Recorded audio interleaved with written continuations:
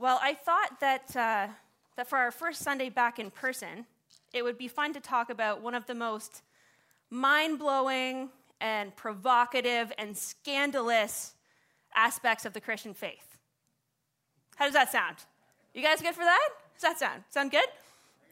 Yeah, the topic we are about to dive into for the next little while is so unsettling and so risky that we often hesitate to teach about it, at least with any real level of depth.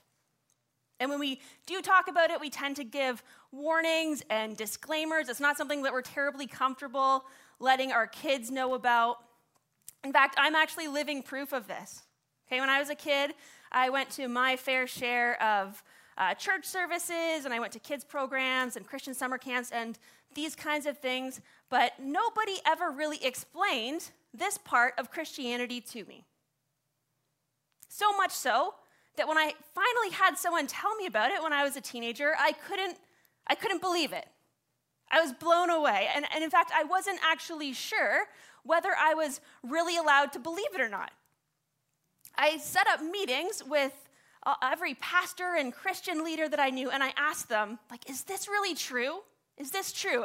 Is this what we believe? And when they would say yes, I would be like, how come no one told me? Do you understand what this means? And I know in my life, as I started to embrace it as something that really is true, that's part of this gospel that we believe in together, it changed everything for me. So this is what we're going to talk about. Are you ready? We're going to talk about grace. Now, I recognize that grace probably isn't the first thing that comes to mind for a lot of you when you think about the more provocative topics in Scripture. And I know that we toss around the word grace an awful lot. But grace can be one of those words that we get really used to hearing, but we don't always grasp the fullness of what it really means. It can be something that we talk about a lot without really thinking through its implications. It can be one of those theological concepts that we agree with cognitively, but that we don't really actually let ourselves fully experience. And as we spend time talking about this topic of grace, I think it's going to become clear why it really is so risky and such a challenge for us to embrace as being true. And at the same time, why it's the only foundation that we can build our faith on as followers of Jesus. Because it's the very thing that makes the good news so ridiculously good. And there's two really key reasons why I think that this is an important topic for us to talk about in the church right now. The first reason is very, very simply this. Grace is central to the gospel. Okay, it's central to the gospel. Whether you're looking at the life of Christ, the way he lived, the things he taught, how he interacted with people, or whether you're focusing on his death and resurrection and the way that that was understood by his followers, or whether you're looking at the letters that were written by Paul and the early apostles to guide and correct and encourage the first churches, grace is at the core of all of it. The entire New Testament is rooted in this message of God's grace and the way that it broke into the world through Jesus Christ and changed everything. For the past 2 years, we've been in this season where we haven't been able to do church the way that we got really used to doing church. And if you've been tracking with us here at Evergreen throughout that time, you know that one of the things that we've been trying to be really intentional about is paying attention to what God is saying to his people in the midst of all of the chaos and crisis and disorientation. Paying attention to what he's calling the church to repent of, to let go of, and then to step out into. Because here's the thing, God wasn't panicking in March 2020 when church buildings had to close. He wasn't. He wasn't concerned that the gospel was going to lose its power or that the church was going to die, or that the Holy Spirit was going to be out of work and wouldn't know what to do with people now that they weren't able to gather together in the same building on Sunday mornings. Do you know what Jesus told Peter? Jesus told Peter that the powers of hell would never be able to conquer the church. So I don't think that God was panicking when we had to take things online. The problem is that we're like monkeys. Really? Now, I've told you before about this technique that they use to catch monkeys in South America. Some of you maybe have forgotten about it or weren't here, so I'm just going to remind you just in case. What they do in South America, if they want to catch monkeys, is they drill a small hole into a coconut. And then they empty it out, and they put a little bit of sweet rice inside of the coconut. And then they tie it to a tree, and they wait. And apparently, monkeys love sweet rice. They go bananas for the stuff. Get it? Monkeys go bananas. So they love sweet rice, and so sure enough, before too long, a monkey will come along, and they'll squeeze this little monkey hand into the hole, and they will grab that sticky rice. But here's the trick. The hole is too small for the monkey to get its hand back out when it's in a fist. Okay, now you see where this is going. The monkey will twist and pull, and it will do everything it can to get its fist out of the coconut, but there's one thing that it will not do. It won't open its hand and let go of the sticky rice. So it ends up trapped. Not because there wasn't a way out, not because it didn't have options to be free, simply because it wasn't willing to let go of what it was craving so badly. And it's easy for us to see how that illustration works when we're talking about things like sin and addiction and things that really obviously kind of keep us in bondage. But sometimes the things that we hold on to aren't actually bad at all. Actually, sometimes the reason we hold on so tightly to things is because we've experienced them as being really good. Like the way we do church. And when all of our attention and energy is focused on holding on to the things that feel comfortable and familiar, we can miss out on the ways that God's calling us into something new. And as we head into this next season, we want to make sure that we don't just rush back to what feels familiar and comfortable in the church. We don't want to fall into the trap of holding on to things because it's the way we've always done it. We want to have hands that are open and hearts that are willing into the beautiful things that God has for us next. And to do that, we need to have a really clear sense of what actually really does matter, of the things that we do need to hold on to, of the foundation that our faith is built on. Because when we do that, it's a whole lot easier to hold on loosely to everything else. And as followers of Jesus, our lives are built on the foundation of grace, individually and together as a community. Everything flows out of that. And so as we move into this next season, it's critical that grace is our starting point. The second reason I think that grace is a really important topic for us right now is because our culture is currently experiencing what I would define as a crisis of grace. Okay, now I'm going to guess that I don't have to work too hard to convince you all of this. All you need to do is spend a few hot seconds on Facebook, right, and you'll see exactly what I'm talking about. Everyone just seems so angry, right? Our world is so divided right now. We can see someone's bumper sticker and think that we know all that we need to know about them. We all fall into this, right? The moment we find out someone's opinion about a hot topic, not going to mention any, I don't know if maybe you can think of some, I don't know. The moment we find out who someone voted for or a decision that they've made, we feel justified to put labels on them, to write them off, and to say horrible things about them. We've lost our ability to listen to people's stories. We've lost our ability to be curious about why people think the way they think and do the things they do. We've lost our ability to learn from each other and to make space for each other even when we don't agree, and to find beauty in the ways that God has made each of us so unique. And it's tearing apart families and communities, and it's tearing apart people. And do you know what should be happening in the world right now? The church should be the community of people showing the world that there's a different way to live. We should have political leaders knocking on the doors of churches saying, how are you pulling this off? How do you have such a diverse group of people getting along and loving each other and acting in humility towards one another? Can you teach us how to overcome this polarization that's destroying our communities?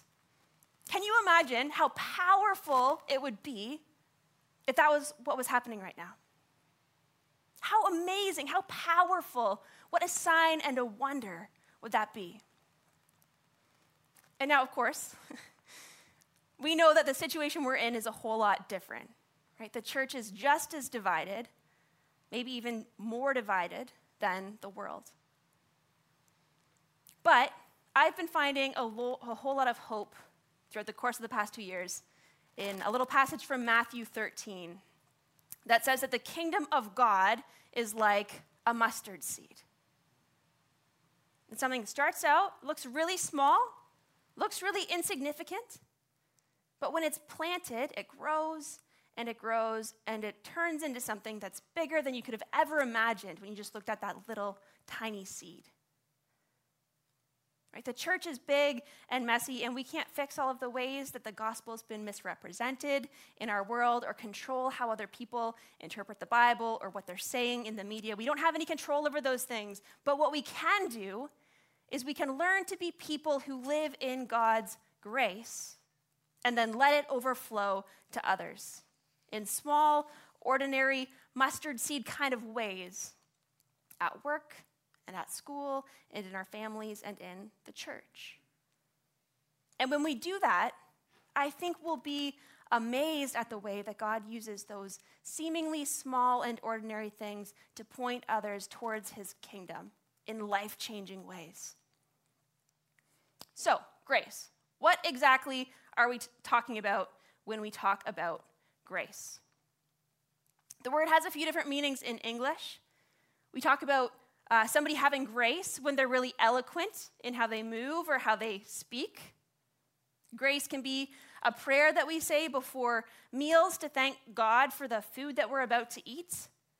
People are sometimes given a grace period, right, where they don't have to pay back any interest on a loan that they've taken out. But what does Scripture mean when it talks about God's grace? In the New Testament, when the Apostle Paul talks about God's grace, he doesn't actually use a fancy theological word at all.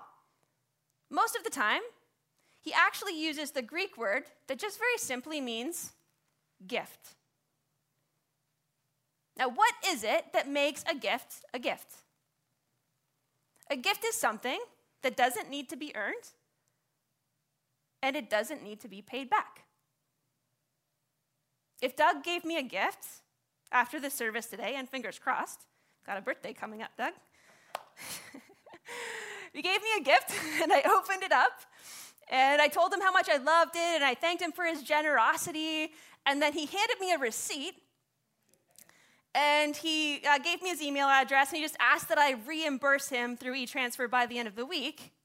Then it wouldn't be a gift, would it? It would be an unsolicited expense. When you go to work every day and you put your blood and your sweat and your tears into doing your job and doing it well, and then payday finally rolls around, your employer doesn't put a nice little bow on your pay stub, right? Or expect you to send a thank you card in the mail. It's your paycheck. You earned it, right? You deserve it. They owe it to you.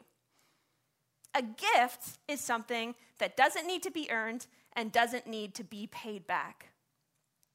And Scripture actually talks about different kinds of gifts that God pours into our lives when we're open to receive them, all using this very same word.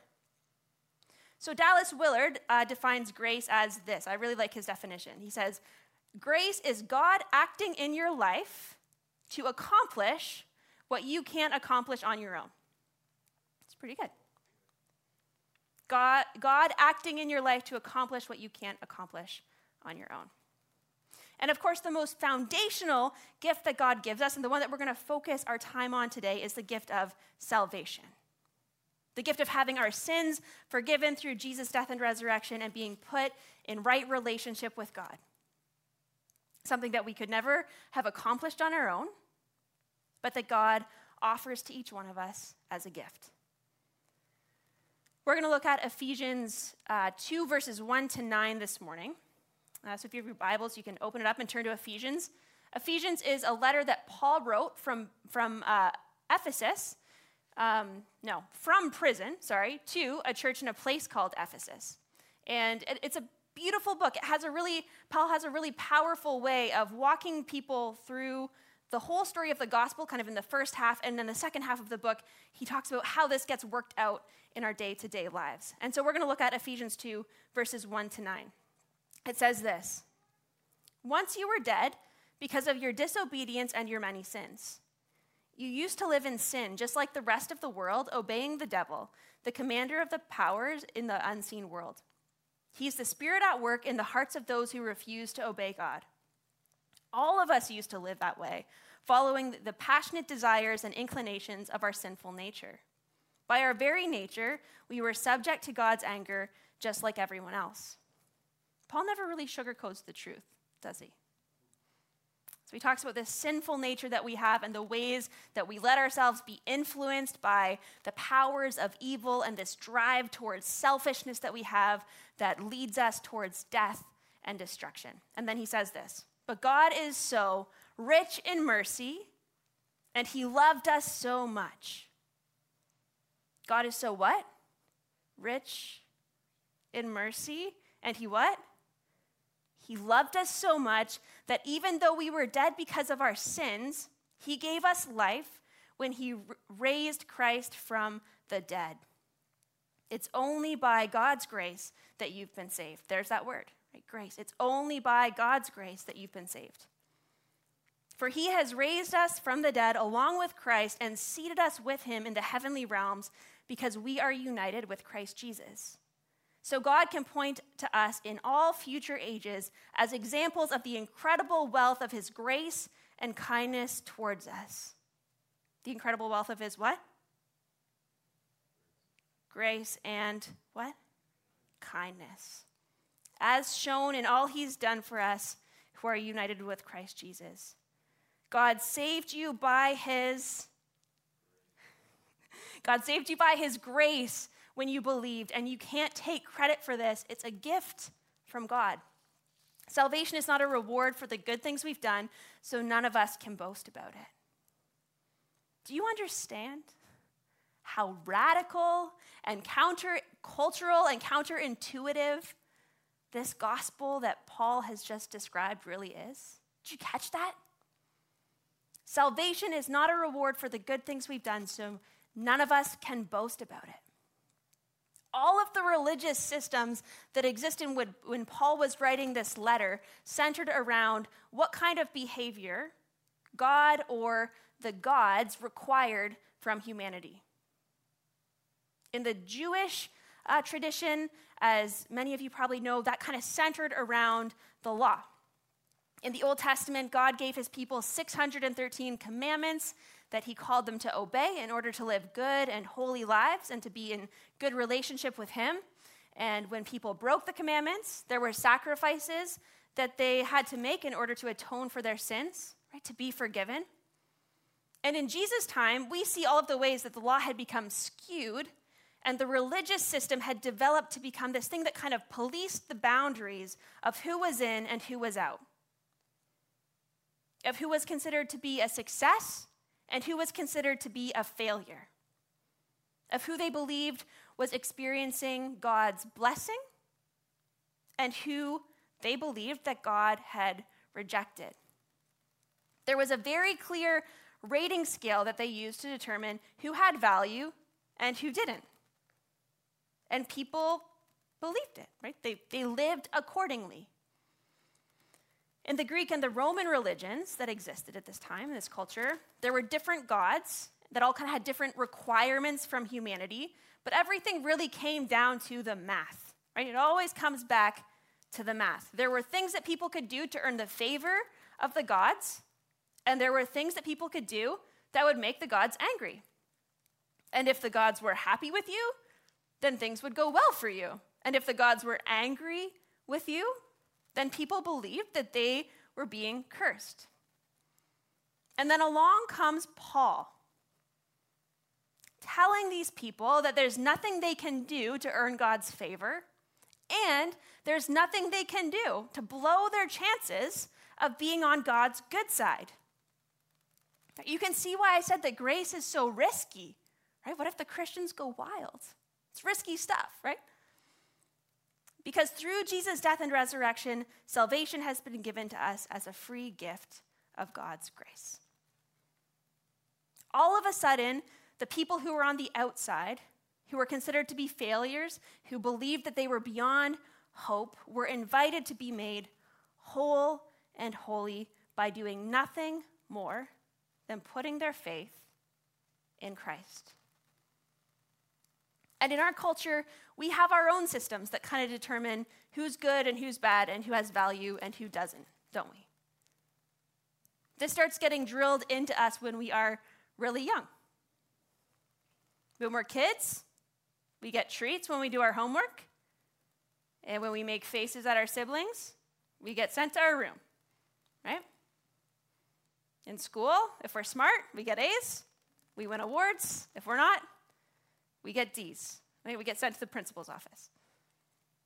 When we're kids, we're told that there's a big jolly man in a red suit who watches us day and night and who brings presents to little girls who are good and little boys who are good, and who leaves coal for the little girls and boys who misbehave.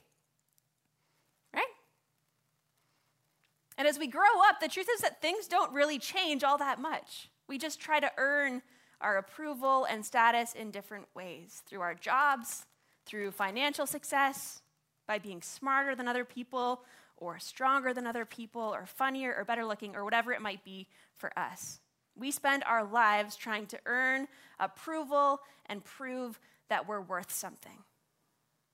So it's not hard to see why we struggle to really experience God's grace, even if we know what it is cognitively. We all kind of live our lives somewhere along this spectrum. I think we're going to have a slide that's going to pop up. There it is. I'll give you a second to just look at that. Some people live with a constant sense of shame and inadequacy that follows them into every conversation and every situation that they find themselves in. They feel like they don't measure up. They feel like they're not enough. They feel like something's wrong with them. Maybe deep down they even believe that they're kind of beyond God's grace, like God couldn't possibly love them. Other people live with a constant sense of pride. They believe that they're smarter than other people, that they're stronger than other people. Whatever the task might be, right? They think that they're the only ones in the room who have the ability to do it. They struggle to understand why everyone else has such a hard time keeping it together. If they're a Christian, they probably do a lot of things for God, but they probably don't need too much of God's help. Now, it's easy to see the differences between the two sides of this spectrum. But there's actually something really important that both of them have in common. Both sides of this spectrum are focused on us, on what we can do or what we can't do.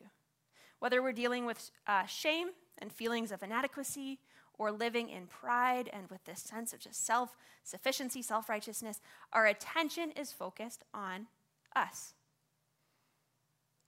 The thing that makes grace so radical is it has nothing to do with our own abilities. Instead, it has everything to do with Jesus and what he did on the cross. Romans 3 verses 22 to 24 says, "We are made right with God by placing our faith in Jesus Christ. And this is true for everyone who believes, no matter who we are. For everyone has sinned. We all fall short of God's glorious standard, and yet in his what?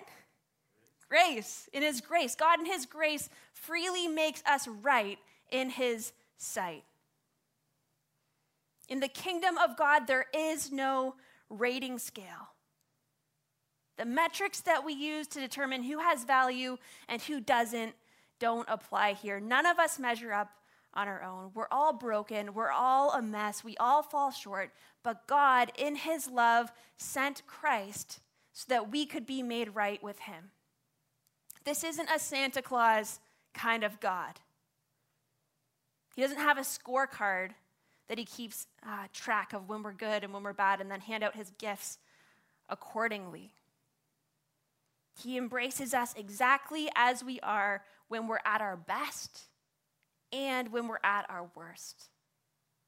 Our job is just to trust him enough to lean back into that grace and to let his love transform us from the inside out. And yes, Jesus calls us to a certain way of living, and no, grace doesn't give us a pass on that. And we're going to talk more about transformation and how it takes place in our lives in the weeks ahead. But this morning, I really just want us to focus our hearts on this one foundational truth. That there's nothing you can do to make God love you anymore, and there's nothing you can do to make God love you any less. You are held in his love by grace and grace alone.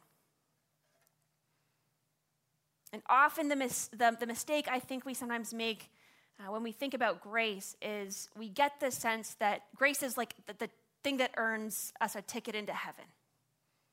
You know, it's something that's offered to us to forgive us for our sins when we come to Christ that first time. You know, but the truth is that grace is something so much bigger than that. I'm going to quote Dallas Willard again. He says, "Grace is meant for us to live by."